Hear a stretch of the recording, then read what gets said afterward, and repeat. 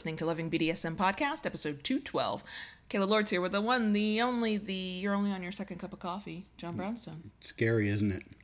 I haven't had my first sip yet. Yeah, but I'm scarier without coffee. Have you met me? Hi. Stop. What you're supposed to say is, then you should have more coffee, baby girl. You should drink your coffee. Enjoy your coffee. No, all the coffee is for me. Mm-hmm. We should start recording now. Yeah. This week, in an effort to keep things a little lighter, but also still useful, we are talking about getting kinky on the cheap, on a budget with little to no money, because it's not required. Yep. Welcome to the Loving BDSM Podcast. If this is your first time listening, glad to have you. And yes, it's pretty much always like this. If you're back for another week, welcome back. Loving BDSM is produced every Friday for your kinky pleasure and education, and show notes are found at lovingbdsm.net. Come back often and feel free to add the podcast to your favorite podcast app. If you love what you hear, we'd love a good review wherever you listen to us to help other kinksters find us.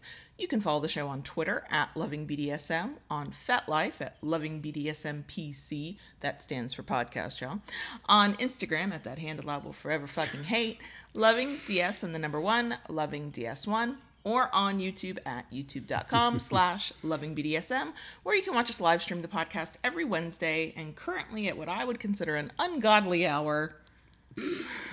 All links are in the show notes. Just want to say hi and thank you, and we love you to our kinky patrons, our proud crickets over on Patreon. We see you, we love you, we appreciate you. We do. Over on Patreon, if you, one, have the funds, because we are talking about doing things on the cheap, and also, two, are interested, we provide extra content, like an extra live stream and an extra podcast episode and behind-the-scenes stuff, but also when you are our patron, you help us do things like caption our videos and pay for services we use to make these shows and all that good stuff. So if you happen to be interested, patreon.com/KaylaLords. That's patreon.com/KaylaLords, or link is in the show notes. Okay, so this week I'm not doing any like major announcements. No, go do this, go do that. No, we're not worried about that. We're just keeping it kind of whatever. We are talking about getting kinky on a budget for little to no money. I want to say, I don't think this makes us hypocritical at all, but I will at least point it out for all the disclosures. Yes, we recommend products all the time. Yes, you, John Brownstone, make stuff and sell products. Yes. But we do not believe that the only way to get kinky or to be into BDSM is to go out and buy a lot of shit. We did not start out that way. Quite frankly, being for the first 18 months being in a long distance relationship, it wouldn't have done us any good. Exactly. Anyway, most of the time. So, we've got this topic partly because there are going to be people who are having to watch their budget much more closely than they normally do. And also because it's kind of a fun topic. And no, we are not just talking about pervertibles, but we will start there because it's the most common. Most people do understand what those are. If you're unfamiliar with the term pervertible, because we know we get new kinksters who kind of join us, find us all the time. Pervertible is just taking an everyday item and kinking up its use. Yes. Perverting it, okay? So the one that always comes to mind, always, is the way you desecrated my wooden spoons. When we first got together, I had wooden spoons in the kitchen. The one was my pasta thing. One was I used it to cook up ground beef. Not anymore. No. I think you put a little tie on it, and it now lives in the toy bag, doesn't it? It does, yeah. It had a little hole in the handles. I put a little leather tongue on it, and that now when we go to, like, if the next time I go to a BDSM dungeon, when I lay out all the toys, there's all the toys we've bought, all the toys you've made, and then there's this wooden spoon that technically it has been thoroughly cleaned, y'all. Technically still has old grease stains on it because I used to cook meat in a fry pan because it was the wooden was easier on my pan. But not now anymore. it's used to hit me. It has been granted a second life. It's a paddle. And it's funny because just like any other product you might buy, like for us it's Impact Play, the material determines how it feels, the size of it. So I actually prefer, this one is more, it's actually more paddle shaped. It's like it's got I would say the handle is a typical wooden handle, and then the head, the paddle part, I guess, is like 4.5 inches wide. Easily. It's like a nice square. Big. It's big. Yeah, I like that better than when you use the standard like wooden spoon. Because I've had those too. I got those from the Dollar Tree, and those, I believe, might have gotten broken over my butt. We used a ping pong paddle. Yes. And broken it. Yeah. We've used a hairbrush and broken it. I feel like there's a trend here. I feel like there's a pattern. Now, that is one of the things to keep in mind when you pervert something, because you're not using it the way it was intended to be used. It can break. Yeah, sometimes they don't hold up as well. Absolutely can. And I think ping pong paddles are a very common pervertible. Oh, yeah, for sure. I see most pervertibles. If you ever looked at a thing in your house and went, I bet I could do something kinky with that, you are not the first person to have looked at that exact item and thought that exact thing. So I think that some people think that they're the only ones, especially if you're not comfortable yet with kink and yourself as a kinky person, you're like, oh my God, what's wrong with me? I'm like trying to use all this stuff. I am not going to advocate, even though you could call it a pervertible if you wanted, I'm not going to advocate penetration with food products. I'm just not. I've done it. I'm not going to say I have not done it. It was actually, and here's where the layer between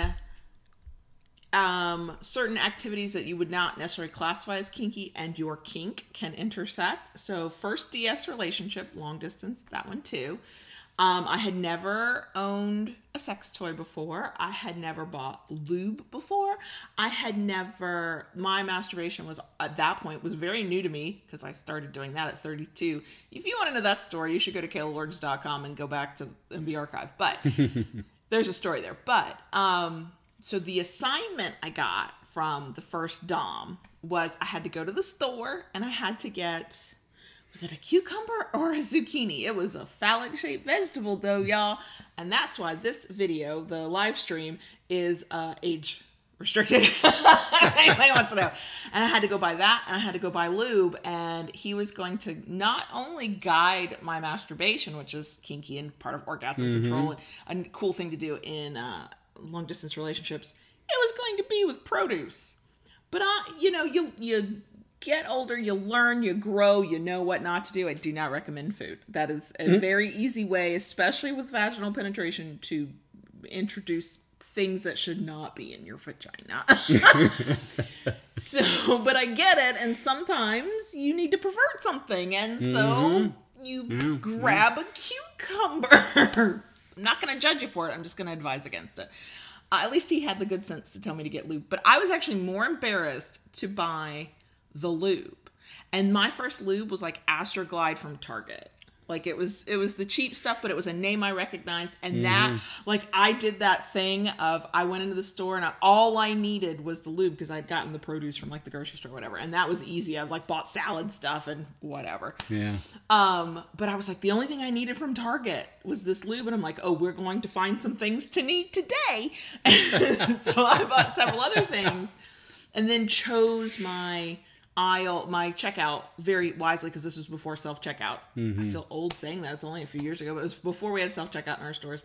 And I was like, oh, let's go with somebody who's about my age, let's not go for the teenager. Yeah. That was not the day I went through that line. Lube, by the way, is not a pervertible, but you can get it cheap.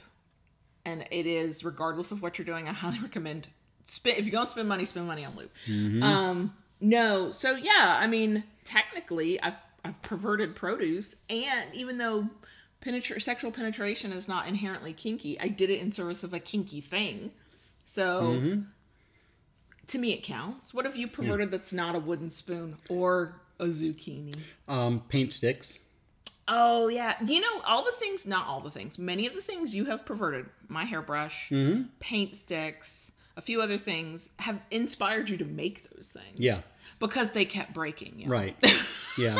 They kept breaking. paint sticks are great You know, because you can walk into to your home improvement store and say, hey, I need some paint sticks. But, you know, when you start going in a couple times a week and you're not buying paint, they kind of raise an eyebrow. They do look at you funny eventually. Yeah. Eventually they're like, you keep coming in. Right? Only for the same thing. Actually, I think there are more kinky people out there than even realize they're kinky. They wouldn't even classify it that way. And I think what happens is when you are the one who keeps going back to the paint desk for paint sticks, somebody gets a knowing little smile. Right. Somebody's like, I know what they're doing.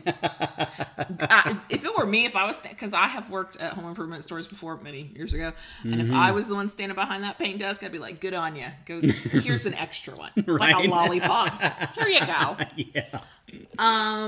Of course, clothespins are the our stereotype. Clothespins are another big one. They can replace nipple clamps. They can also clamp things like labia and other bits and bobs. I hate them. I will take a nipple clamp at this point over a clothespin. If we didn't have nipple clamps and we were like, oh, let's play with it, and it's a clothespin, I won't even play. It hurt. Something about a clothespin just hurts so much worse to me. I know you don't like them, but a fair amount of people have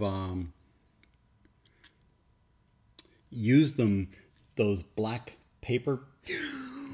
Yeah, you know that. They're the binder clips. The black binder clips that have the little squeezy thing. I don't have one here, or I would show you. Oh my God, get that away. First of all, if you can, for those things, you either have to get a really big one, or you have to take, like in my case, it would be my boob, and like stretch it out. Not a sexy move. And then you get that away from my boobs. No, that is no. Yeah, that's another one. Well, you know, rubber band snapping is totally a kink that people do, and it's just a bunch of rubber bands. Yeah, I mean, you pop, your partner with rubber bands. I've never done this with you because it's a hard limit for you, but with the paper clips. You mean the binder clips? No, the actual clothespins. I'm sorry, okay. Clothespins. I've seen people make zip lines with them. Explain for people who don't know what a zip line is. So what a zip line is, you take your clothespins and you start setting them on the skin, and you put a piece of rope or a string through them, and you put them like in series along the skin. A lot of times it's on the stomach whenever there's like loose skin. So you put the clothespins in a series, and then when they're set, you have that rope through there. Then you grab the rope and you pull it, and it pops all at once, like a domino effect. Yeah. And it can called a zip line. It can leave really cool marks if you're a person who marks. Yes. And for people who love it, they really love it.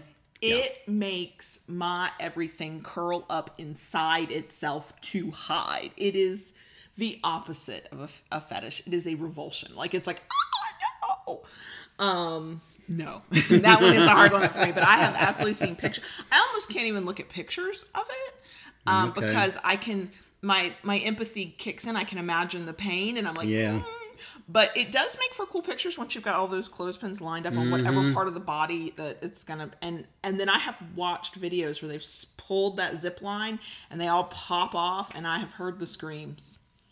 So, and if you've got a little bit of clothesline and some clothespins at home, and you're into it, I'm not going to tell you, no. But it costs, if you already have it, it costs nothing. And it's been a while, but last time I bought clothespins and a clothesline, I think I spent $5. Yeah. Like, it just was not a lot of money. So,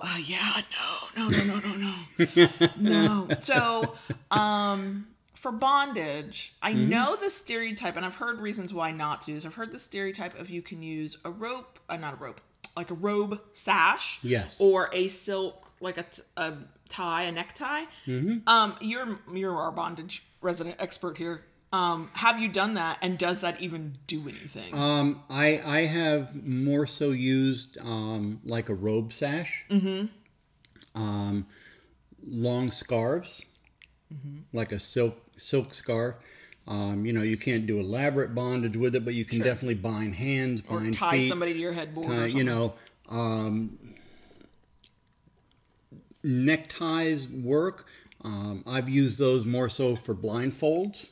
And a good blindfold for me, and this is a personal preference, so it doesn't matter what it is. For me, if it sits comfortably against my skin, doesn't feel like it's chafing, and although the baby girl in me likes to be able to cheat and look down and see everything, the masochist doesn't want that. I want it to genuinely cover my eyes and to like fit across my face. And so I feel like whether it's a necktie or if it's a band, you've done a bandana before. If it's big enough, I got a big head, so things aren't always big enough to go around my head.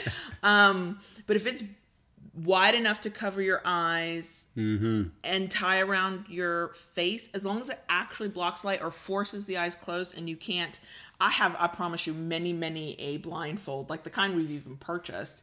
They don't mold to my eyes. They sit flat. I've got these like big old fat cheeks here. And if they rest on top of my cheek or they poke out from my cheek, all I have to do is keep my eyes kind of closed, just look down. I can see everything at my feet. And I have no problem, because I'm a baby girl, tilting my head and then looking. That's the baby girl in me. But the other parts of me that enjoy that, I want it to be really form-fitting. And that can be, almost anything can do that. So yeah, a blindfold. I mean, some of these things are stereotypes, but we forget them because, especially if you get caught up, it is fun to buy new things. Do not even talk to me. I've been doing a lot of online spending lately.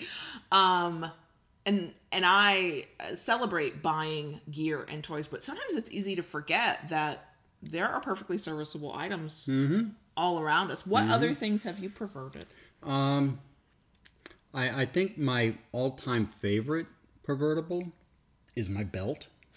We did a whole scene with your belt and you didn't even touch me. Yeah. I don't always forget that. I was actually thinking about it last night. But yeah, you didn't even touch me. And it was a total scene, because that plays into the other thing on my list. I have a list today. It's shorter than most. But I mean, a belt, it can, obviously you have to be careful doing this. You can put it around the neck. It'll make a collar and leash. All right. Be very, very careful. Be very careful with that. You can use it to bind. You can use it to impact, for sure. Impact. Be careful of the buckle. Yes. Be very careful of the buckle. Buckle's in your hand, only the leather part. I mean, unless y'all play rough. Well, unless you want that, yes. I'm not that girl. I actually, so I'm going to skip over kind of into the next one that's a free thing that goes back to what I think a lot of people sometimes forget about BDSM, power exchange, or just kink. It's completely free. Doesn't even require equipment sometimes, and that's a mind fuck. Yeah, you can get your kink on and never actually. I did that, and we to used her the with the belt. So it was a pervertible and a mind fuck. Had her blindfolded. She was laying over the bed. No, you made me close my eyes. That's right. It was an honor bondage thing. I just had to keep my eyes closed. That's right, because we didn't have anything with us that time. She's laying over the bed, face down, eyes closed. I had the belt I doubled it up, held it in my hand, pushed it together so it curved on each side, and then snapped it. Oh my God, I was a quivering mass of, this is super exciting. Also, he's going to hit me with the belt, because I don't love the impact of the belt. I have to be in a very specific headspace for the belt, because it's too stingy. It's just a little, and then if it comes down, like certain paddles we've talked about before, with a belt, if it comes down at just the wrong/right angle, you get the edge of the belt, and that's a different sensation than when you get the flat of the belt. And yeah, you spent 20 minutes, maybe longer, walking around me, because I started on the bed and then I was on the floor. There was it was a deep submission thing of prostrating myself at his feet. Yes. While he you would touch my skin. And it was a clothed male, naked female kind of situation, which I enjoy in certain aspects. I don't want to do that publicly necessarily, but I love it when we play that way. And he was fully dressed, he wasn't in his PJs like he usually is. He wasn't naked himself. You had your jeans on, and even your shoes were still on. Yes, and so not only did he use a thing that was his belt, so pervertible, it was a mind fuck. So mind fucks can be some of the most powerful kinky play you do, and in some cases you do use gear. You do use a paddle or a flog, because you're creating a situation. But most of it's mental. Yeah. And it does require a certain amount of trust from a submissive or bottom into their top or dom, because they have to believe you when you start telling them that these things are happening or are going to happen. You typically mind fuck me well before we get naked. Like we'll be driving in the car and he starts telling me something and I trust him completely. So of course I believe you. I almost feel like you should do, because you are really good, really, really good at that kind of, and do not use this word negatively, but that kind of mental manipulation, because that's what a mind fuck is. You should almost like hold like a 101. Because good thing I use my powers for good instead of evil. Yes, yes. So talk about what you feel like, at least with me, or for any other partner you've ever had, what makes an effective mind fuck? Like what elements have to kind of be there, regardless of the scenario you paint? I think the first thing about doing an effective mindfuck is you have to know the person. You have to know their boundaries, know what they like, know what they don't like. And you know, I think for me, what it is, it's not like one big thing and mindfuck. For me, it's just like little. It's an ongoing thing. It's You're an very subtle. ongoing thing of little nudges. And sometimes you do it as a tease, like you're very playful with it. And sometimes you do it like very, I wouldn't say seriously. Like if he gets intense, that's a different headspace for me. But you say things matter of factly, like they're just statements of fact. You know, when was the last time? Okay, you might be giving away a little bit of your secrets here, but I'm gullible with you, so you'll be fine. This will not hurt your future mind fucks. What was the last mind fuck you remember doing on me? And have I figured out yet that I had been mind fucked? That's the other thing. And I think this says a lot about me, and I should not be proud of this. There are times I'm getting mind fucked and I don't know I'm getting mind fucked. Very true. Because part of it is, and I think this might be your sadistic side a little bit, when he mind fucks me in a really subtle way, I am a puppet on strings. I'm dancing to his tune. I'm reacting in a way that he wants me to react. It's not always a sexy way. It's not always like we got naked and kinky and he painted a scene in my head. No. Like he mind fucks me. And this is, do you do it? So I've got lots. We need to do a Mindfucks 101 because I have questions. But it is a completely free way to get kinky. Apparently sometimes your partner doesn't know you're doing it. So I've got so many questions. So first of all, I do want to talk about the last time you mindfucked me. But do you sometimes do it like through everyday life, like not like part of we're about to like do a kinky thing, but like you'll just fuck with me. Because he likes to tease too, right? But do you do it to help yourself get into a dom mindset and or me get into that sub mindset? Or is it just because it's fun and you were like, I got nothing else to do right now? I like to do it because several reasons. One, yes, it absolutely feeds my dominant energy. Yeah, because you're in total control of me. I am reacting to things you're saying, regardless of reality. But the biggest reason is to get that reaction out of you. Have you ever done a mindfuck? And you always get a reaction from me. This is where trust is such a huge thing, because he tells me something, I believe him. That's how we work.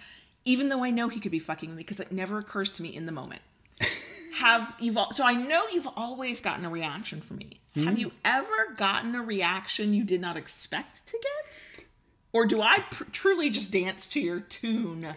Most of the time you do. There have been a time or two. It's I did not get what I expected out of it, and it was like, did you get something good or not good? That didn't work out too well. Okay. Yeah. So tell us. Let's go back to my original question, because this is fascinating to me. And y'all, you would think I'd be taking notes and I would remember this for the future. I will not. I promise you, later today, he will say something and I will take him at face value. That's the level of our trust. That's why mindfucks work for us really well. It also means he's got a lot of power. Thank you for using it wisely. When was the last time you mindfucked me that you can remember? Let's see. It doesn't have to be a big one. The big ones I do usually figure out eventually. Yeah. Actually, I think the last time was probably about a week ago when I got you to take the dog for a walk for me. What? In my place, yes. Now I'm going back in the filing cabinets of my brain, trying to remember the last time I walked the dog for you. When was, what? Because it's not always about the kink. It's about that control. It's a power exchange. And see, to me, power exchange for us it's part of who we are, and it's in our relationships DNA. Mm-hmm. But there is a kink level to it if you choose to see it that way. And so, yes, when you are controlling me, apparently even when I don't know I'm being controlled, I can see that. Mm-hmm. Even if it just does it for you and I'm oblivious and have no clue. Gee, baby girl, I've been real busy lately and got a lot going on right now. And today there's a lot of stuff going on. And I have been doing the nightly walks for Saki every night before bed. OMG, you play... Okay, Daddy, I'll take him out.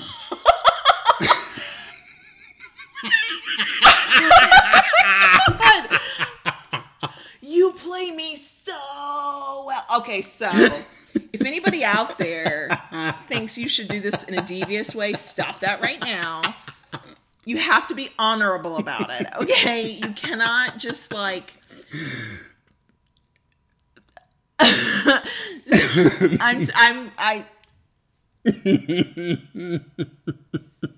You're gonna give me trust issues. You know that. I love you, baby girl. You better love me. Better love me. Better love me.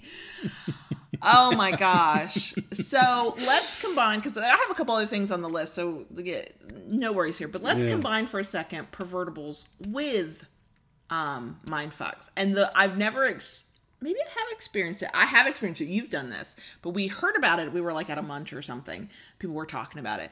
I have heard of people doing a, quote, knife scene, and even a cutting scene with blood. There was no knife. There was no blood. The person was blindfolded.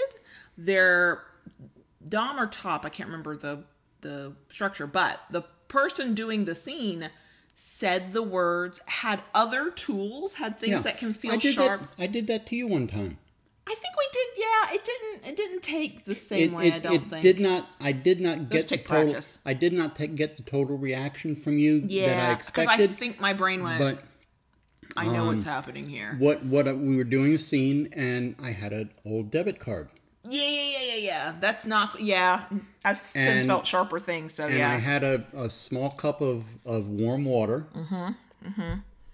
And in mid scene, I took the debit card, dipped it into the warm water. I remember that now. And then ran it down your back. And I didn't get into the headspace. I knew exactly what was happening. Yeah. It didn't. So that's the thing about a mindfuck. When you incorporate it into a big scene, especially if you're going to pervert the products, he's not allowed to come near me with an actual knife. That's a hard limit for me. We do play with your wooden knives now. Yes. Even though those are extremely sharp as well. If you put enough force behind them, you could cut somebody. But I can handle that better. But so some people want to have the experience of cutting and knives without it actually happening. So you have to get deep enough into your partner's mind, the bottom or the submissive's mind, so that they genuinely believe you. And then you have to have the right tools and know how to wield them to create that effect. But I think it's a mental thing first. They have to get into that mindset. They have to believe that this is what's happening. This is both the really cool, fascinating, from somebody who likes psychology, level of kink and power exchange, and also the thing that's really dangerous if you're playing with the wrong partner, because it takes a shit ton of trust in the other person, and from the sub or the bottom, and a lot of really great ability to say things that aren't true and be believable. And to manipulate the mind of your partner from a dom top perspective. I think that's a skill like anything else. I think that you're awkward at it at first until you are not.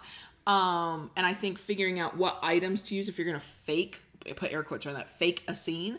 I assure you, if as a sub who's gone that deep into that headspace, it feels completely real. You could tell me later you didn't use this thing or that thing. It wouldn't matter. I had the experience in my mind. So I don't like to call it fake because from the bottom sub perspective, it's not genuinely. But you can absolutely pervert the products you're using, the items that you're using to create an effect that feels real to your partner's mind, and then use their trust in you, your imagination, your ability to manipulate with words. That's a very dangerous power to have. It is.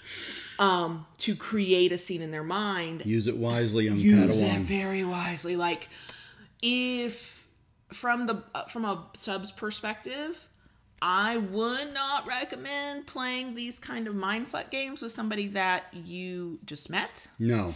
I would not recommend it with, if you ever walk around in the rest of your relationship going, did they just tell me the truth or not? Are they lying to me or not? That's not somebody to play a mindfuck with. Somebody mentioned that in the chat about, is it more difficult if there are trust issues? I think so. Absolutely. You couldn't have done that to me in the beginning of our relationship. No. What I think you actually got me prepped to handle like darker, kinkier mindfucks because you have always fucked with me. You have always loved to say shit that gets me wound up. Yes. It's a very light form of a mindfuck. We call it a mindfuck because he's fucked with my mind. Because what he does is he'll say something teasing or a little bit where my reaction is, Daddy, like that's how I react. Like, don't say that. Don't mean that. And then he'll give me his little sadistic evil grin and tell me he's kidding. And he genuinely is. There's there's a lot of honor. There has to be a lot of honor in the person performing the mindfuck for the a mindfuck can be something as simple. What I've done to her a couple times, I've taken a paddle or flogger, laid it out on the bed, knowing she's going to be walking in there in a few minutes. And one time you got me very, very excited for it, and then you put it away. He had to do nothing except that. And so I had the high of, we're getting kinky tonight. And then the low of, what the fuck? What? Yeah. And you were very sort of domly through the whole thing. You didn't tease. You were very straight-faced, very serious. That actually scares me when you're not laughing and teasing. I'm like... Because I wasn't. I was very straight-faced. Didn't say a word about it. Just, Yeah, that's... But... So he uses his natural self. When you're straight-faced, when you're teasing, when you're this, all his different parts of his personalities to make a mindfuck effective. So if he wants to just tease me and get me, we always say get me spun up. Like I'm like in a tizzy because he said something or he's made me think he's gonna or not gonna do something. And the whole time he was totally gonna do it. When we talk about, like, not now because we're trying not to leave the house very often, but I'm like, oh, will you bring me back a treat? He will absolutely like marionette me around the damn house. Like, well, maybe I will, maybe I won't. Now the whole fucking time in his head, he's like, of course I was gonna bring her back a treat, but he's not gonna tell me that. And that's a very light form of a mind fuck, and it's a good practice if you feel awkward doing it because it's teasing essentially. And also, if you do have trust issues, he started off by just teasing me. He started off by getting me wound up a little bit on something lighthearted that wasn't super serious, that wasn't scary. And then the deeper mindfucks of like full-on scenes where he's like, oh, I'm going to pretend that I'm about to beat your ass with this belt, knowing that like really fucks you up. That was way later. Way later. Yeah. But the scary thing is about a mindfuck is that it is very easy for the bad, abusive, fake, air quote doms to use it against a willing submissive. Yeah. Especially if that willing submissive is not listening to paying attention to any of the red flags or listening to their friends or listening to their gut or whatever they need to be listening to go, wait, this person is not necessarily safe. That's where it gets scary and dangerous. Yeah. And you want to be aware, too, with mindfucks, while they are fun. Especially if you're a fucking sadist or whatever. You do want to be aware that you can step on what I call landmines. You can trigger things you don't even know are there. You can trigger things you don't even know are there, and you need to be aware of that. Yeah. Yes, have fun. Yes, it is a great way to get a reaction and to exert power, but be aware. It costs nothing but your time. But be aware that there could be pitfalls.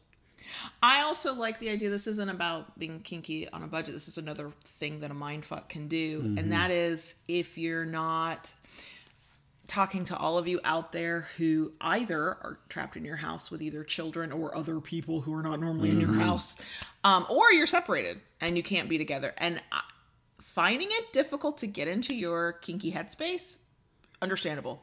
Totally understandable. We have had a serious role reversal in this house that we can maybe talk about in the bonus section if you'd like. And so I get it. If you can find the capacity as the dom or top to try a mindfuck, treading lightly, being careful of, you're being sensitive to your partner's feelings and what they're going through as well. You can use a mindfuck to just get yourself into that headspace. You've done no equipment. You might even be able to, depending on what the subject is, if it's a verbal kind of thing, or purely verbal, you might be able to do it in front of other people and they don't know what you're doing. Before we get the 10 or 15 emails and DMs we're totally going to get about, tell me what kind of mindfucks to do. We cannot tell you what kind of mindfucks to do because it is unique to the people involved. Exactly. It's about what scares them, what turns them on. That's why I say you have to know the person you're mindfucking. You have to understand them. I can't. Yeah, especially the more subtle mindfucks. Exactly. The ones that just are conversations you're having throughout your day. The one where he makes me think he's not going to bring me a Diet Coke home, but he was totally always going to bring me a Diet Coke home. Baby girl, where you're asking me to go, that's out of my way. I wasn't planning on being anywhere near there. And then he says something like that, and the way my brain goes, I'm like, oh, I don't want you to go out of your way. It's okay. And then he comes home with a Diet Coke. And one, I'm happy. It's a pleasant surprise. But then my brain goes, you were fucking with me, weren't you? And yet, the next time it rolls around, you would see, I think this says a lot more about me than it does anything. The next time it rolls around, I make no assumptions. But you want to know why I don't make any assumptions? Because you are always in control. And you have taught me not to assume that just because you did something once, you'll do it a second time. Right. That's another thing for tops and doms. You want to be consistent in how you treat somebody, but in a mindfuck kind of way, you want to throw them off their game a little bit. Exactly, because, there was a while there, she was expecting something every time I came home. Oh, no, we need to get out of this mindset. Yeah. Nope. It's so disappointing. But, see, you are better at playing a long game than I am. Like, I'm an instant gratification girl because I'm a baby girl and I know who the fuck I am. But you are the patient fucking wolf who's like, oh, there are going to be 15 outings out over the next 6 months for Diet Coke. Let me just throw in a disappointment or no, I can't. We're not doing that this time, baby. So that I don't expect something. But that is part of it too. It does help that I have that. You have taught me over the years through kink and through power exchange and through mindfucks and through just life, that just because you did something once, you will not always do it again. And I am always reminded that you are in control and you will decide. And so then I don't make any assumptions because, baby girl or not, that is a recipe for disappointment if you always assume you're going to get exactly what you think you're going to get every single time. And if you happen to be involved with somebody who, even if they don't call themselves a sadist, has that little sadistic streak, like they kind of like to rile you up, just make no assumptions. Make no assumptions for how things will go. So I had another thing that would be on the cheap, but I don't know how to classify it. All right. We've used it in scenes. We've used it in just rough sex, mostly scenes. It's that thing that you often have me do. So if you have a kink for, or you just really enjoy that kind of rough primal sex where clothes are being ripped off, or you're planning a really deep dark scene, like a kidnapping scene or whatever. Right. And I don't know how to classify this. If somebody smarter than me has a word, tell me. But okay, yes, I know exactly where you're going with this. We've all seen the gifs and little clips and stuff online where, you know, a guy takes knife and cuts off her panties, right? and, Or the shirt gets ripped open and go flying everywhere. or you rip the panties off of them, rip stockings off. Yeah, clothes are expensive, y'all. Yeah, I'm not here to ruin my whole wardrobe in the name of kink. Nope. So what I used to have her do is keep old clothes. Keep old panties. Oh, my lace panties especially, because lace panties are easier to rip because if they've already got a run in the lace. So, you know, once they develop a run or, you know, something gets a hole in it and she's not going to use it anymore, it gets put off to the side. And, here, put these on, put this on, you know, and you can get the satisfaction of having that primal thing of ripping someone's clothes off literally and, you know, slicing up and tearing a pair of panties. And I know panties are not expensive, so you don't want to just like start ripping panties You're off not ripping people. my good panties off is what I'm saying. Right. I want to be able to wear those. So, you know, you have an old set that's already, and that works slated. With any article of clothing. If you've got a t-shirt that's got a hole, well, that's a spot where your partner, if they've got the strength to be able to do it, of course, can pull. But if they don't have the strength, scissors, a knife. You could do a whole scene where it's really scissors and like it's safety, but because of the edge of the metal of the scissors going up the skin, that feel, it's like, oh my God. And you, of course, what's happening is when you're doing that, you're taking your scissors, which hopefully you already own, so you didn't spend any money, and you're cutting, because you might not have the strength to pull clothes or rip clothes, and you're telling your partner about how this knife is this, and oh, aren't you scared of knives, and hope I don't slip with this knife. Oh, be careful, I could be a mind fucker. You know, I hope this knife doesn't slip, and don't move because you don't want me to accidentally cut you. And those little things, and you're taking clothing that otherwise, I don't do it with clothes that we would otherwise donate because that's a waste. But if they literally have holes in them or have massive rips already or huge stains and nobody is ever going to rewear this item of clothing, then yeah, it is fair game for destruction in the name of fuckery. You could do it with pants, again, cutting off, especially if you want to do something kind of like intense where they're bound, but you want them naked. So you're either going to rip it off or you're going to cut it off them. You put a blindfold on them so they can't tell exactly what you're doing. Underwear, of course, is really common. Stockings, if you wear them or have them. But yeah, you already spent the money on the clothes. Those clothes might be 10 years old, and now you can get an extra bit of use out of them if you're into that kind of play. I don't have a classification for that, but I immediately, when I was thinking about this episode of ways we've played that cost us no extra money, right, that was the first thing I thought about, were all those old clothes. So that's another way. You've already spent your money, you're not buying anything else. Now I wanted to make mention, Ben had talked earlier about riding crops, tack stores. Yeah, Ben said he went to a tack store to get that. And that's where I got my riding crops from. It's less expensive usually, right? It's less expensive, and they're generally a little sturdier. Yeah, because they're meant to actually be used on actual horses. Right. You know, leather straps that you can get from a tack store, you know, whips, different things like that. Tayshu mentioned mummification. Oh yeah, elastic bandages. I saw that in the live stream chat. Thank elastic you, bandages, saran wrap. Oh yeah, cling wrap, saran wrap. Be careful if you don't know anything about mummification. Please educate yourself before you wrap your partner in saran wrap. You want to be very careful with that. Make sure the person is well hydrated because it's, you know, it gets hot under there. Almost any bondage we've ever done, I got hot. Yeah, so you know.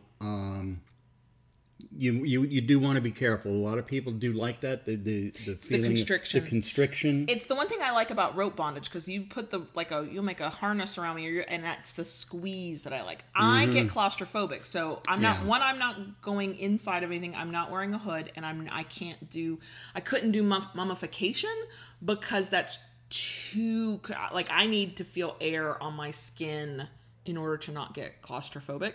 So I can handle rope bondage and that squeezy thing, but not... At our old club that we went to ages ago before it closed down, they had a box for sensory deprivation where you could either somebody could be unbound and put in it, or they could be bound or mummified and put in it. And it terrified me. Like, we would actually use it as a seat, like sit on top of it during social times. And my imagination's too vivid, and I would be like, I can imagine being in this dark box, and I wouldn't be able to handle it. I would be freaking the fuck out. But I know I'm claustrophobic. I had to learn that the hard way, but I know I am. So there are, you can take old things that you would otherwise throw away. You can buy, technically, if you have some cash to burn, you can buy an actual item, but you buy it like from the tack store. You buy a riding crop, and it's a riding crop that somebody else would use while riding their horse, and you will use it riding something else. And that, if I recall, that crop, we still have that. Oh yeah, and it's still in really good condition. It's held up very well. I've had that for a number of years. Yeah. This one, because you love to do this, and people know this, but I don't think they always. It's for people who are like, oh yeah, impact play, sharp pain. If you have the skill, because I can't do it, snap a towel. I hate it when you do that shit. I cannot snap a towel, y'all, to save my life. I go to do it, and it just goes, and it flops. And I'm like, oh, well, that was not sexy. We're in the bedroom, and I'm holding the towel, and I start doing this to roll it up. She just start running. Oh, she's just like... Let's go back to where you can take your pervertible and a mindfuck. He'll start rolling the towel, and I of course, I see it. I'm assuming he's absolutely going to snap that towel at me. And then he doesn't. Like, I get all worked up. Then I toss it in the laundry basket. God damn it. And I promise you, we have gotten kinky. We have spent no extra money. We have used what we've had. Yeah. Yes. So I want to get into a couple other things that are not specific to... Okay. One thing I did want to mention real quick in this regard. Yes. Years ago in the club that she mentioned that we used to go to, there was a dame there, and every so often she would issue a challenge. The night of a play party, the way those were scheduled, normally there would be the munch in the afternoon, then there would be like a couple-hour break, and then the club would open. And what she would do, she would challenge people to go to places like Dollar General, Dollar Tree, things like that. Yes. And find different things in those stores that could be perverted. And then when they showed up at the club, people would come in with their bags and they'd take it out and I found this and I'm going to do this with it and this and that. And then do scenes with those things. Mm-hmm. And it would be weird stuff. Like one was those jelly slappers that have no structure to them. They're like... squishy jelly stuff, and they just smack, and then you kind of pull it off and smack. And one person came in one time. I don't know if you know I'm talking about, the little stick and the two things with the hands and the clapper. The clapper, and it claps and that. Yes, and of course, dowels from the home improvement store. We do not recommend buying your rope from the home improvement store because it's usually not the kind of rope you would want against skin, or it's too stretchy. Some of it's the stretchy kind. The reason why you don't want to do that, the rope that comes from most home improvement stores has a core in it, and it's wrapped on the outside. That rope can either stretch. Or it can also be too tight. It can actually slip upon itself and tighten, being too restrictive. But if you're playing with chain, please don't, unless you have experience with this, don't just wrap somebody up in chains. But if you're playing with chain, maybe that has something to do with how you do bondage or whatever. Home improvement store, that's I don't know how much it is anymore, but back in my day, I remember when it was pennies per... it was really cheap to buy. But you might already have chain in your garage or something. So I was thinking, I'd forgotten about that. Just go, if you do have money to spend, but not enough to buy something fancy. You go to the dollar store, you can go to Walmart. Well, when we can shop again, when we can leave our house again. Home improvement store. Home improvement store is, of course, very, very popular for that kind of stuff.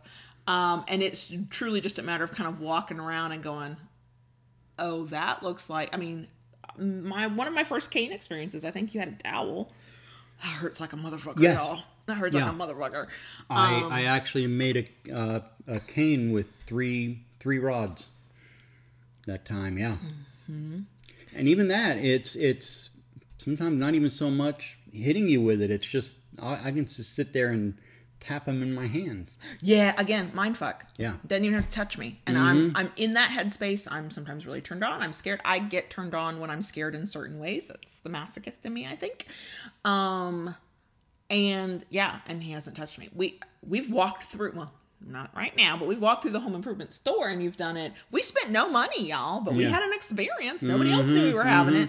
That's the key. Make sure nobody else in the home improvement store knows you're having it. Silent Wing, the cotton clothesline rope, no, that is like the worst rope to use for any kind of bondage. Because it'll go too tight and then you can cut off circulation, right? Yes. Yeah. So yeah, be very careful.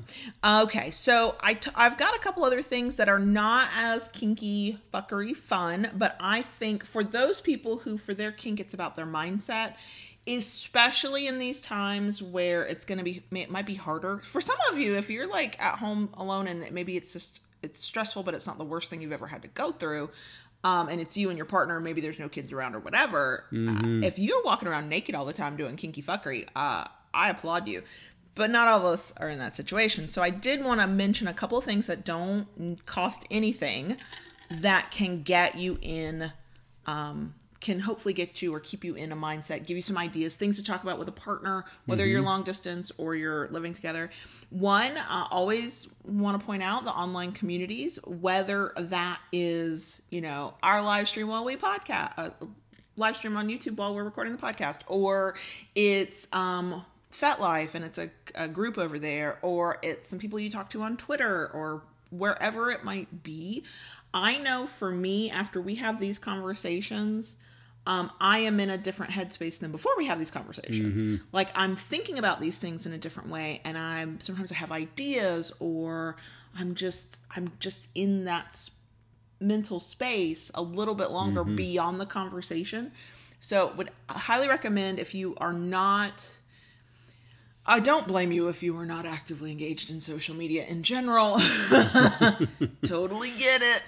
But if you already have that presence, you already have that account, and maybe you just haven't logged in for a while, consider logging in, consider using it while you have time to do that. And the other thing is, and I'm going to plug a little bit one of our things, but there's a lot of different ways to do this. Things, especially if you're in a relationship or if you're wanting to learn more about yourself and you're single, there are tests, there are quizzes, there are conversation starters. So the one that I think most of us end up using at least once we know it exists is called bdsmtests.org. You have done it. We've both done it years and years ago. We actually have a video idea to maybe redo it and not only like go through the questions and whatever, show that, but also compare what our answers were originally to what they are now. We have not done that yet, but it is an idea. So you can do that if you are still exploring. If you think, well, maybe I've changed over time. It's been a long time since I thought about that. There are... this is the plug for us. We do a thing called 30 Days of DS.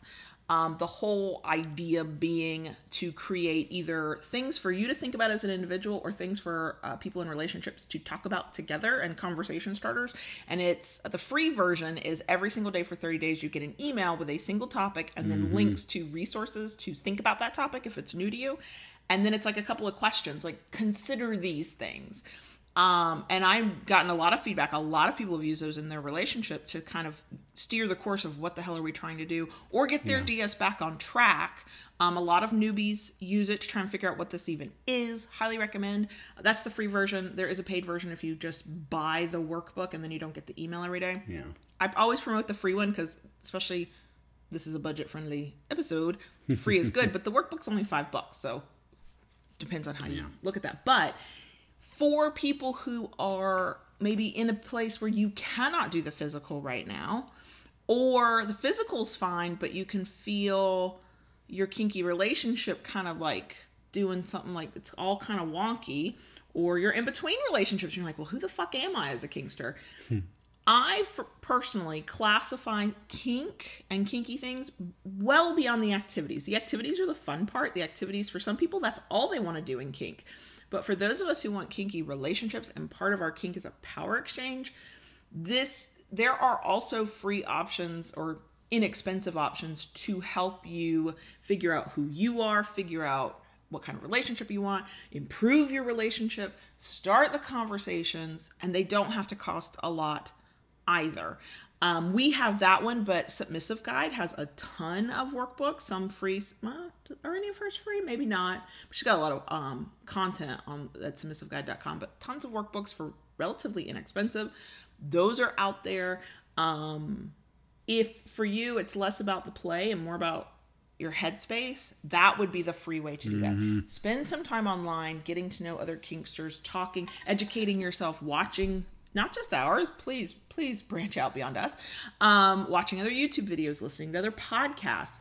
That doesn't work for everybody, but I know for me, just getting to think about these topics helps me kind of feel my kinky self, you know, especially if I have an opinion on the topic. Like I'm listening to somebody else talk about it. I'm like, oh, well, I would do it this way. Or, oh, I recognize that experience. Here's how I did it. You know, even if I'm not talking to anybody else about it, it's a conversation in my head. I have a lot of conversations with myself in my head because I'm that kind of person. But in terms of playing, in terms of getting your kink on, in terms of, here's another one we didn't even talk about. It's not a pervertible. It's not a mind fuck. It's a kink and it costs nothing. And that's orgasm control. Yeah. Now you have to both be into it. I mean, you can't just go, well, we're broke and Kayla said I could do orgasm control. The other partner has to want to do that too. But forced orgasms, orgasm denial, edging. That's as free as it gets. Yeah. No. No. We did for ages when we were long distance. We would talk over the phone and you would tell me how to masturbate and I was using a hand. As free as it gets. I came with these. Wait, literally pun intended, pun not intended. I came with my hands in more ways than one. Not a lot of coffee, but hey, the cylinders are starting to fire. So yeah, you can play with power that way and have and use nothing but what you already have.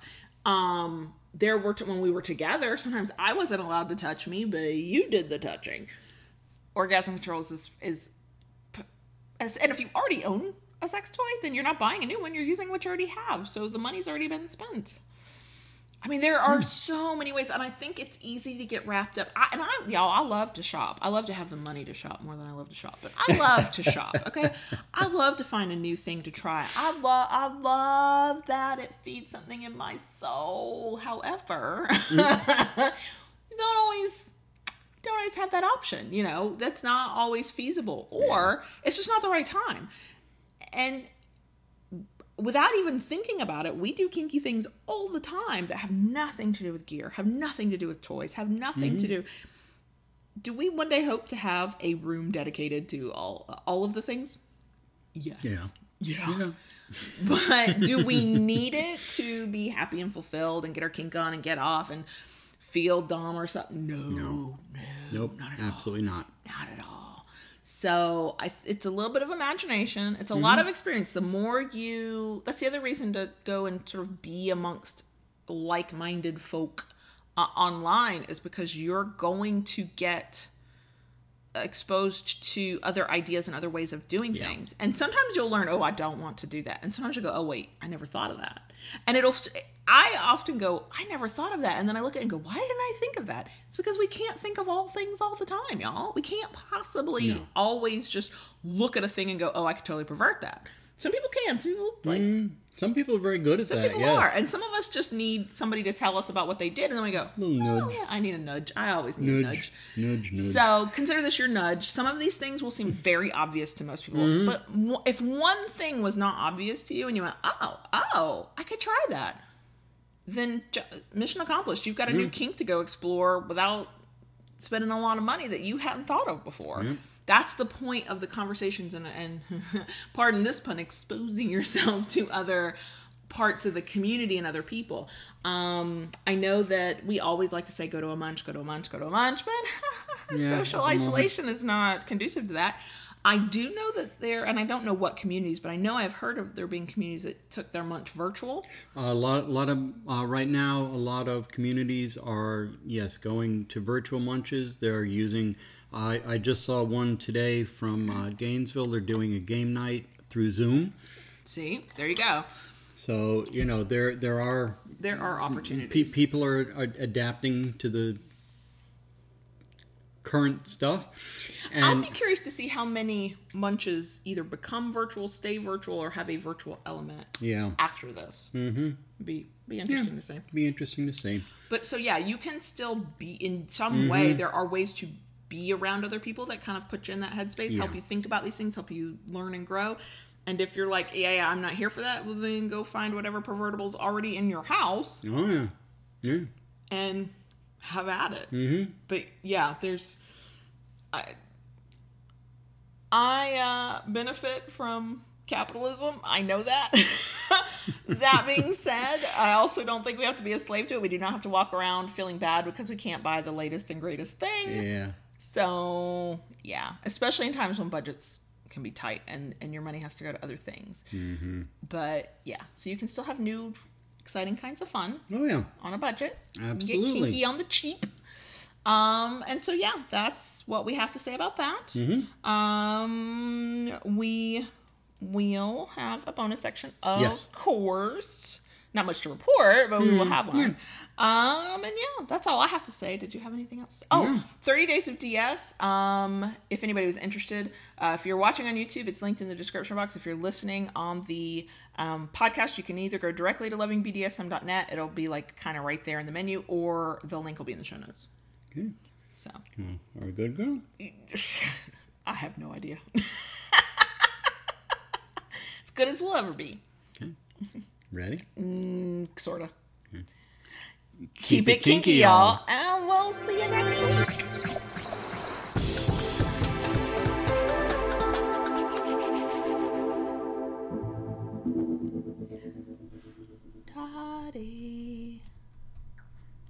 Daddy, can I talk to the crickets? Can I talk to the crickets, please, and thank you? I love it when you beg. I know you do.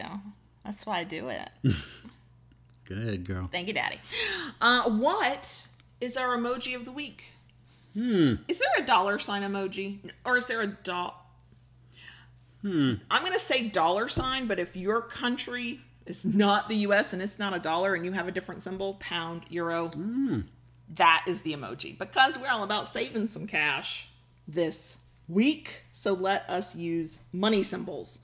I'm positive there's a money symbol, at least. I don't know if different countries get their own symbol or if there's a section. You're looking at all the emojis right now.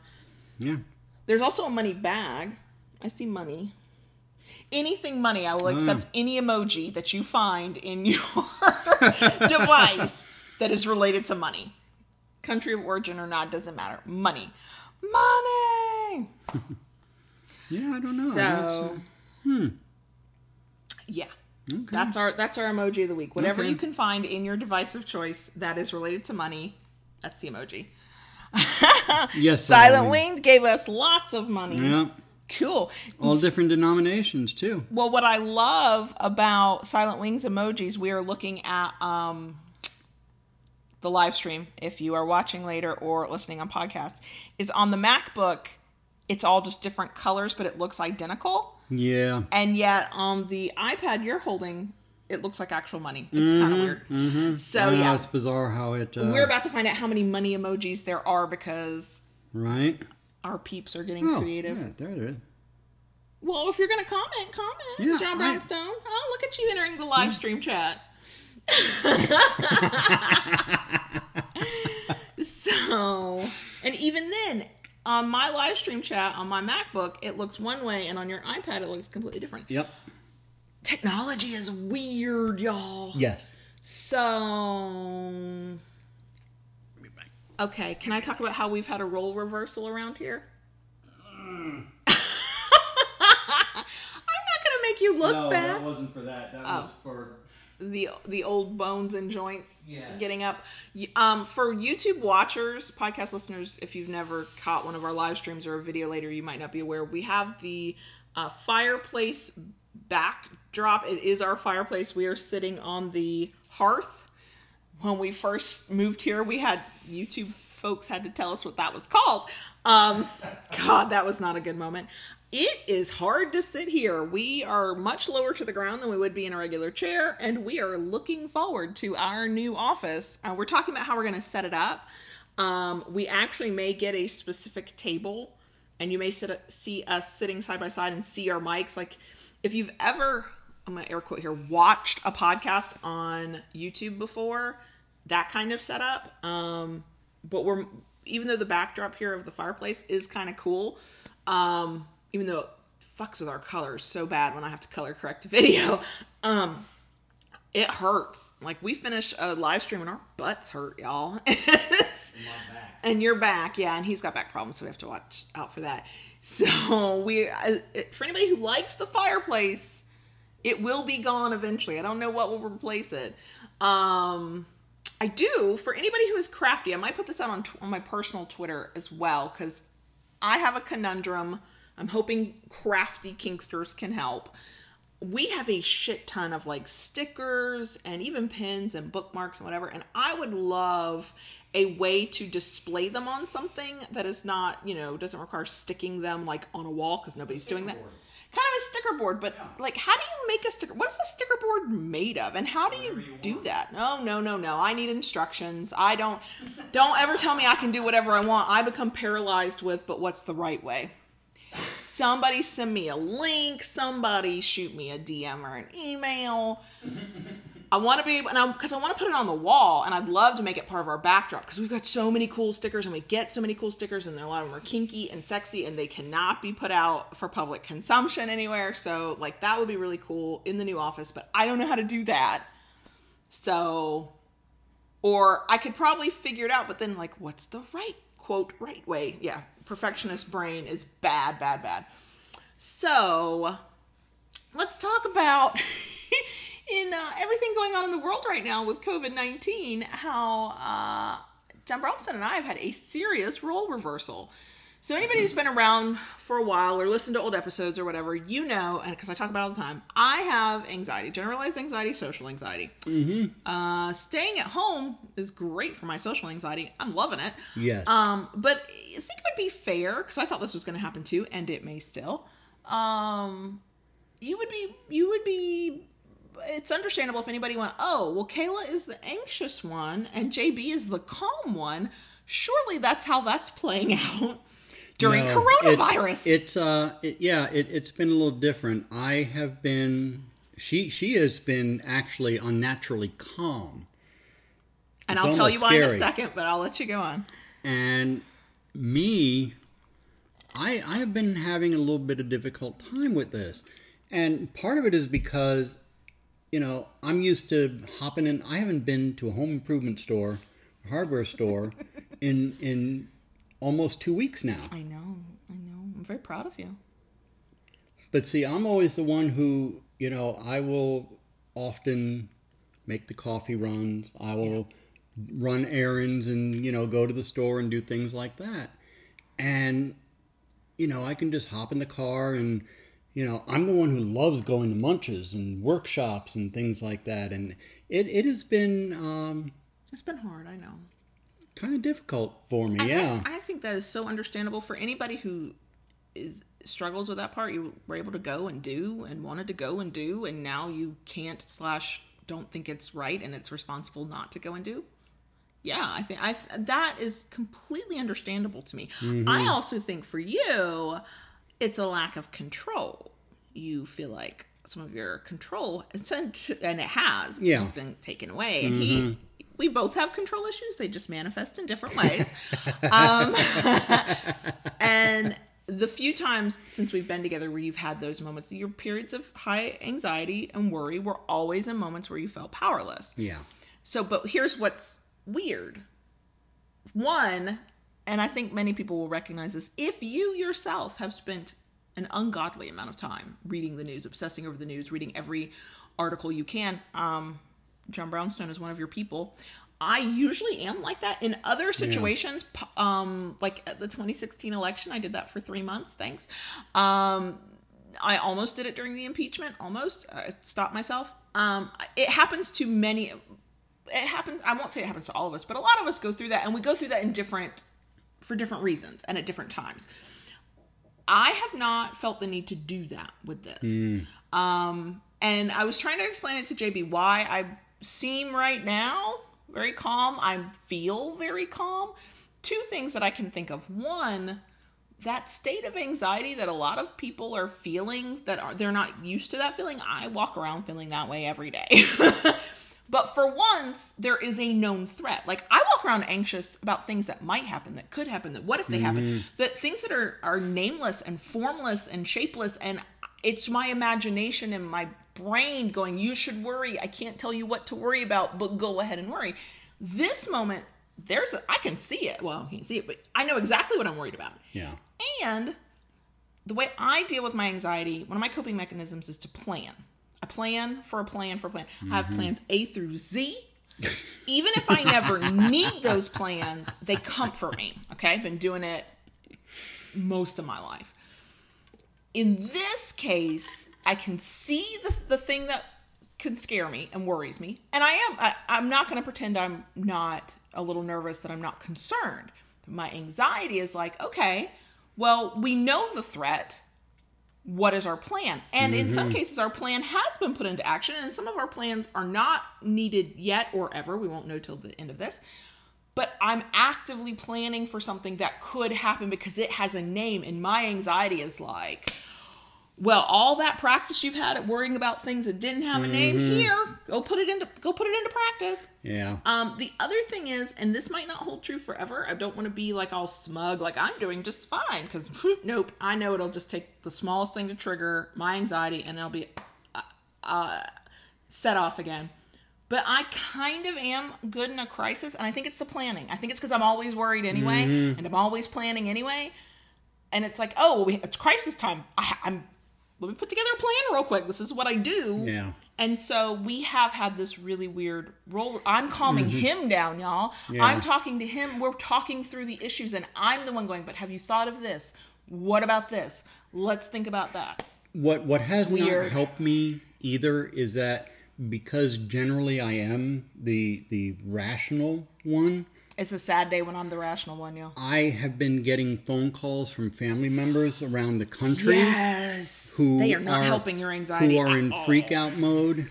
Or trying to do stupid stuff. Or trying to do stupid ass shit that like get on a plane and go back to New York. Yeah.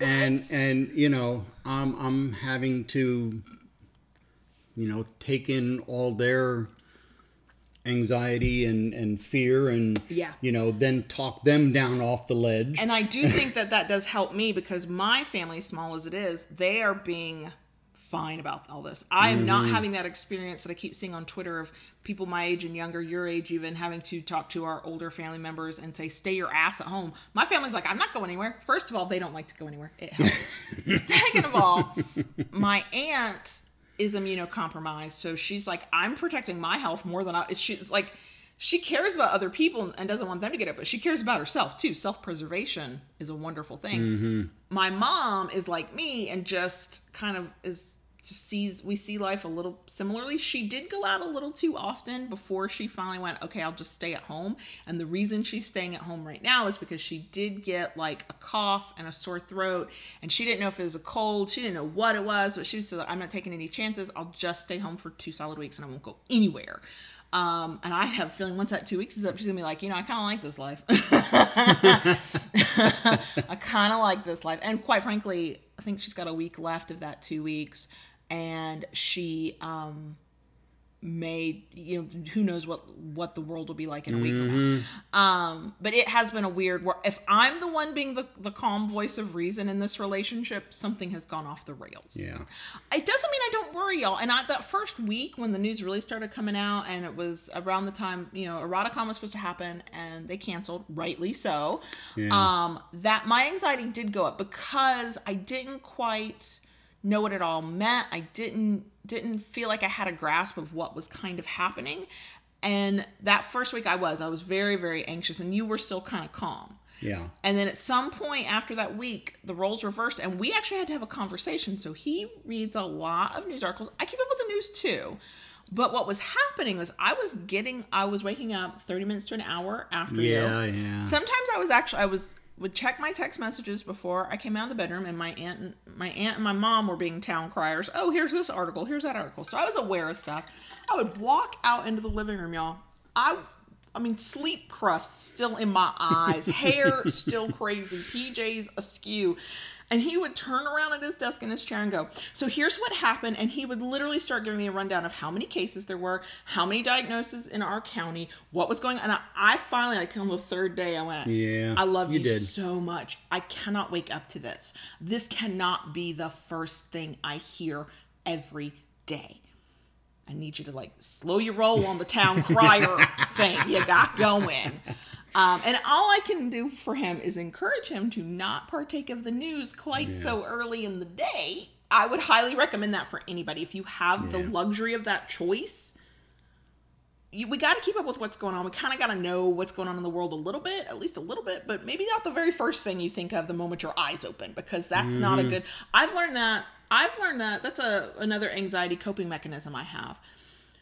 A lot of, even outside of a pandemic, y'all, a lot of other people's opinions and voices, people yelling at one another on Twitter, even if it's about topics I don't even care about, will spike my anxiety. So to keep myself a little bit calmer and a little bit more even keeled, I try most days to wait at least an hour or two after I've woken up before I look at social media, before I look at the news. It doesn't always work. Sometimes I don't have a choice.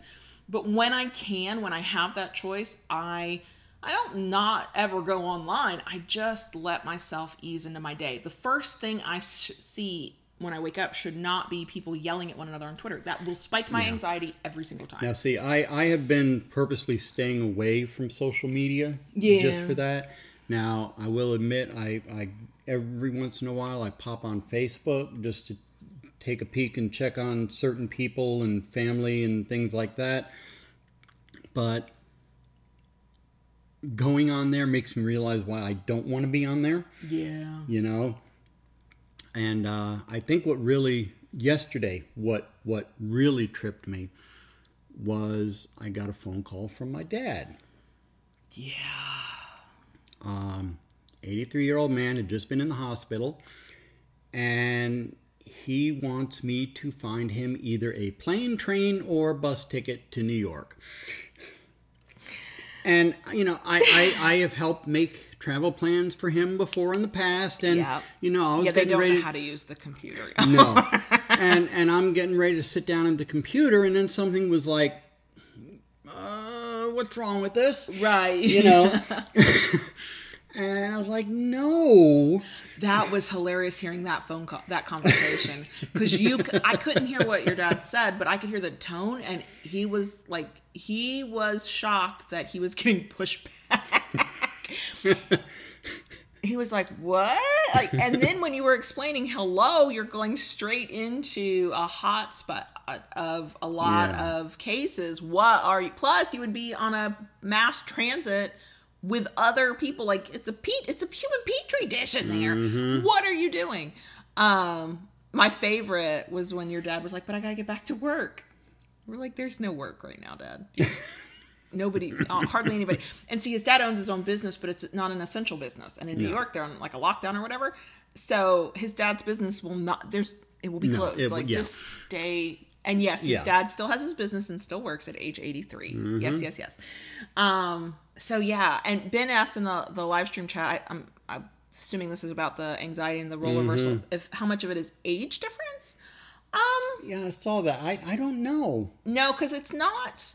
Neither of us is overly, especially now that when it comes to getting sick, neither of us is overly concerned about getting it, even though we know all ages can get it and it can be severe. Mm-hmm. It's just we're staying home to prevent that just as much as we're trying to prevent the spread.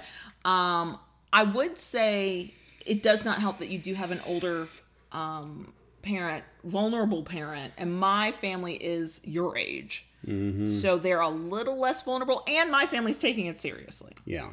And you do, like, your sister can't stay home because of her job. Her job is one that is open, and she has to keep going to. She has to, yeah. Your dad is older and has had health problems. My mom, right, and your mom. So I could see that. I do think it's a control for you specifically. I'm not saying this is what it's like for everybody else, but I would say it's a control issue thing more than anything, because I was reading an article, I think on Vox, VOX, Vox.com. They were talking about the way people react to things. There's overreactors, there's underreactors, and then they used another word. I don't think they just said reactor. And underreactors are the people who are like planning parties and still going and doing their normal life. And overreactors are the people hoarding toilet paper. Really glad I don't need to buy any more until like next week, but whatever. Hopefully it's there. But what they say in an overreactor is that they sometimes read way too much news. As a control thing, to try and understand and maybe get a grip on what's happening and feel like you're more in control of it. And just my experience with generalized anxiety, my specific experience, it cannot be extrapolated to anybody else. Do not think I'm saying that. I just know that the more I consume shouty voices and other people's opinions, the more, especially on a situation that makes me feel out of control and has me worried, the more my anxiety spikes. Like, I did go into Twitter this morning early because I wanted to check notifications because we had posted about the live stream and all that. And the UK is fully awake right now, and the UK is right to have things that they're upset about and that they're worried about, and their own government is being their own government. But it was a lot of shouty opinions, and I went, I can't be here right now. Like, I could actually feel it. I could feel the anxiety welling up. I rightfully so. I think a lot of people have very high emotions right Absolutely rightfully so. But I think we can also, if we have the luxury of protecting ourselves from that and putting down the phone and closing the browser tab and walking away from it and doing something else or having a conversation with somebody else, I would absolutely say, let's do more of that. Yeah. And I think, more so than anything, we need to remember to be kind to one another right now. Yes. And the conversation you and I had, for those of us who are still fortunate enough that maybe we're not worried about money, or maybe we recognize we are with our loved one and not separated from our loved one, whatever I don't want to sound hokey or religious because I'm not a religious person, but whatever our blessings are, whatever we can be grateful for, let's remember to be grateful for those. It doesn't mean that you ignore the crap going on in your life. That's not what that means. It just, like, we acknowledge the fact that so far, knock on wood, our life hasn't changed that much. We are very lucky and fortunate, and it could change in a heartbeat, and we know that. So we're going to be appreciative of what we have while we have it. We get to be together during this time. I mean, we know too many people who can't be. Either they or their spouse have to quarantine, their spouse is an essential worker and won't come home. Their partner doesn't actually live that far away, but maybe everybody's in lockdown, and so that, there are all kinds of reasons people can't be together and want to be together. And so we are great. We know that we're fortunate, and we're going to be grateful for that. So if there's a thing you can hold on to and just say, I'm very grateful I have this roof over my head, food in the fridge, a loved one, the ability to connect, like whatever it is that you can hold on to that can be seen as a positive in your life, even if the rest of if everything else is burning down around your ears. My squishy, glitterly, it's my new word, glittery. New word of the day, glitterly. It's not literally, it's glitterally. My glittery, optimist, squishy center says that's a thing to do. It doesn't negate all the other crap going on, but it gives you a bright spot in the middle of it. And hope springs eternal. Glitterally. Did we lecture? Did we go into lecturing? I'm sorry. Yeah. Look at us trying to keep it light, and we got real heavy real fast. Sorry. Kalina, 82, dad, Kalina says that their dad is 82 with lung issues. And passing something on to your dad. I worried about doing the same to my aunt. Like, I haven't seen my aunt in weeks now, and I don't know when we will, because we have very limited contact with the outside world, but we do every once in a while need to go out out in a way that we can distance.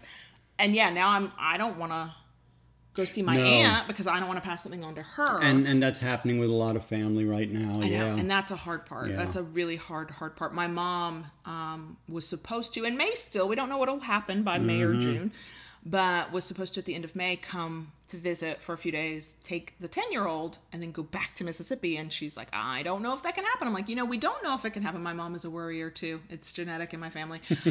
I actually mean that quite literally. I know my family fairly well. It's genetic. I said, look, we can't worry about what may or may not happen.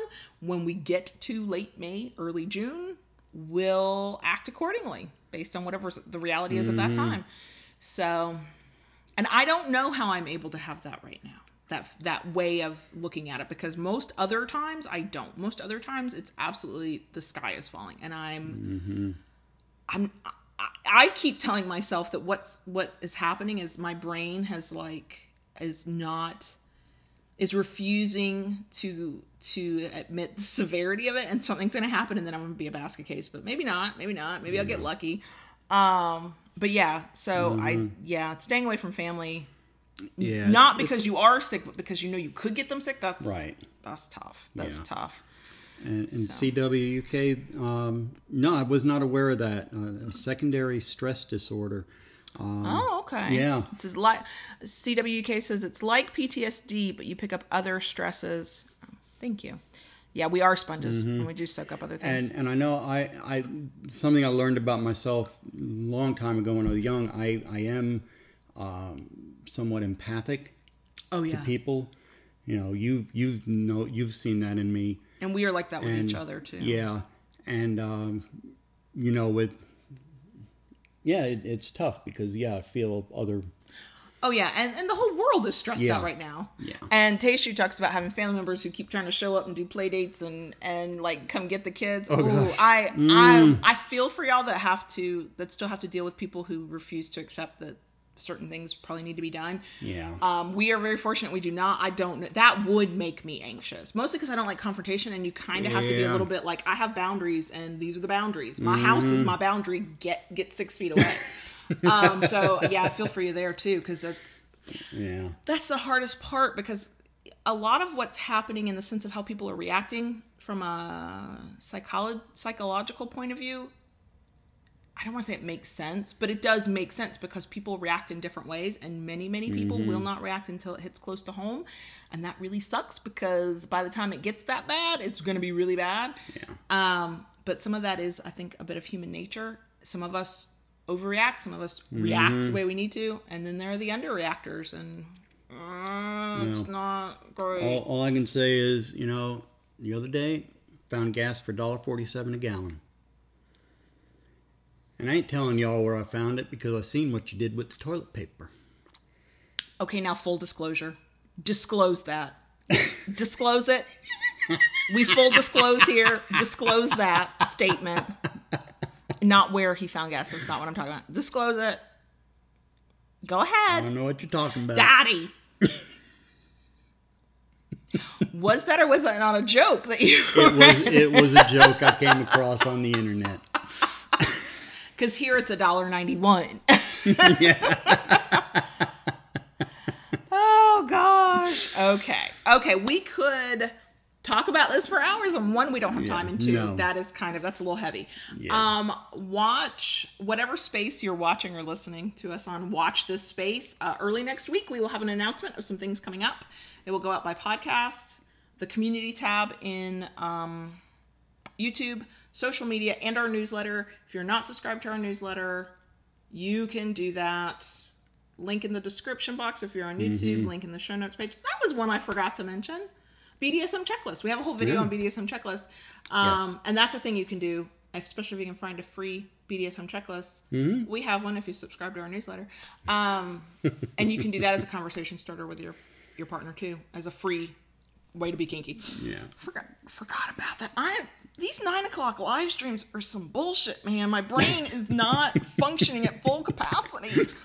I make great notes on Tuesday night when my brain is functioning at full capacity. And come Wednesday morning, I'm like, what are words? What is my outline? I don't know. Sorry, y'all. So, yeah, we got some stuff coming up. We're going to announce it early next week. We're getting it all together right now. So, and we're going to announce it essentially like kind of at the same time. Actually, newsletter subscribers will get it first, because we'll have to announce it in Friday's newsletter. Yeah. Oh, you should subscribe to our newsletter. You'll get the information first. Okay. I don't know what that was. Sorry. I need more coffee. We love you guys. Yes, we do. We're going to record another video. Thank you for listening, podcast listeners. Thank you for watching. For joining. Thank you for being here live if you can. We have been doing 9 a.m. live streams. We intend to keep doing 9 a.m. Eastern live streams. The only thing that will change that, and we won't know till next week, is if something to do with the kids' online school. Like if the 10-year-old is required to check in on a computer at a certain time, that's what'll change it. Mm-hmm. But we won't know until we get that information. So we're going to try and keep the live stream 9 a.m. Sorry, podcast listeners, you get to hear my brain crank up from a full stop. We record. So sorry. We love you guys. Yes, we're gonna go get more coffee.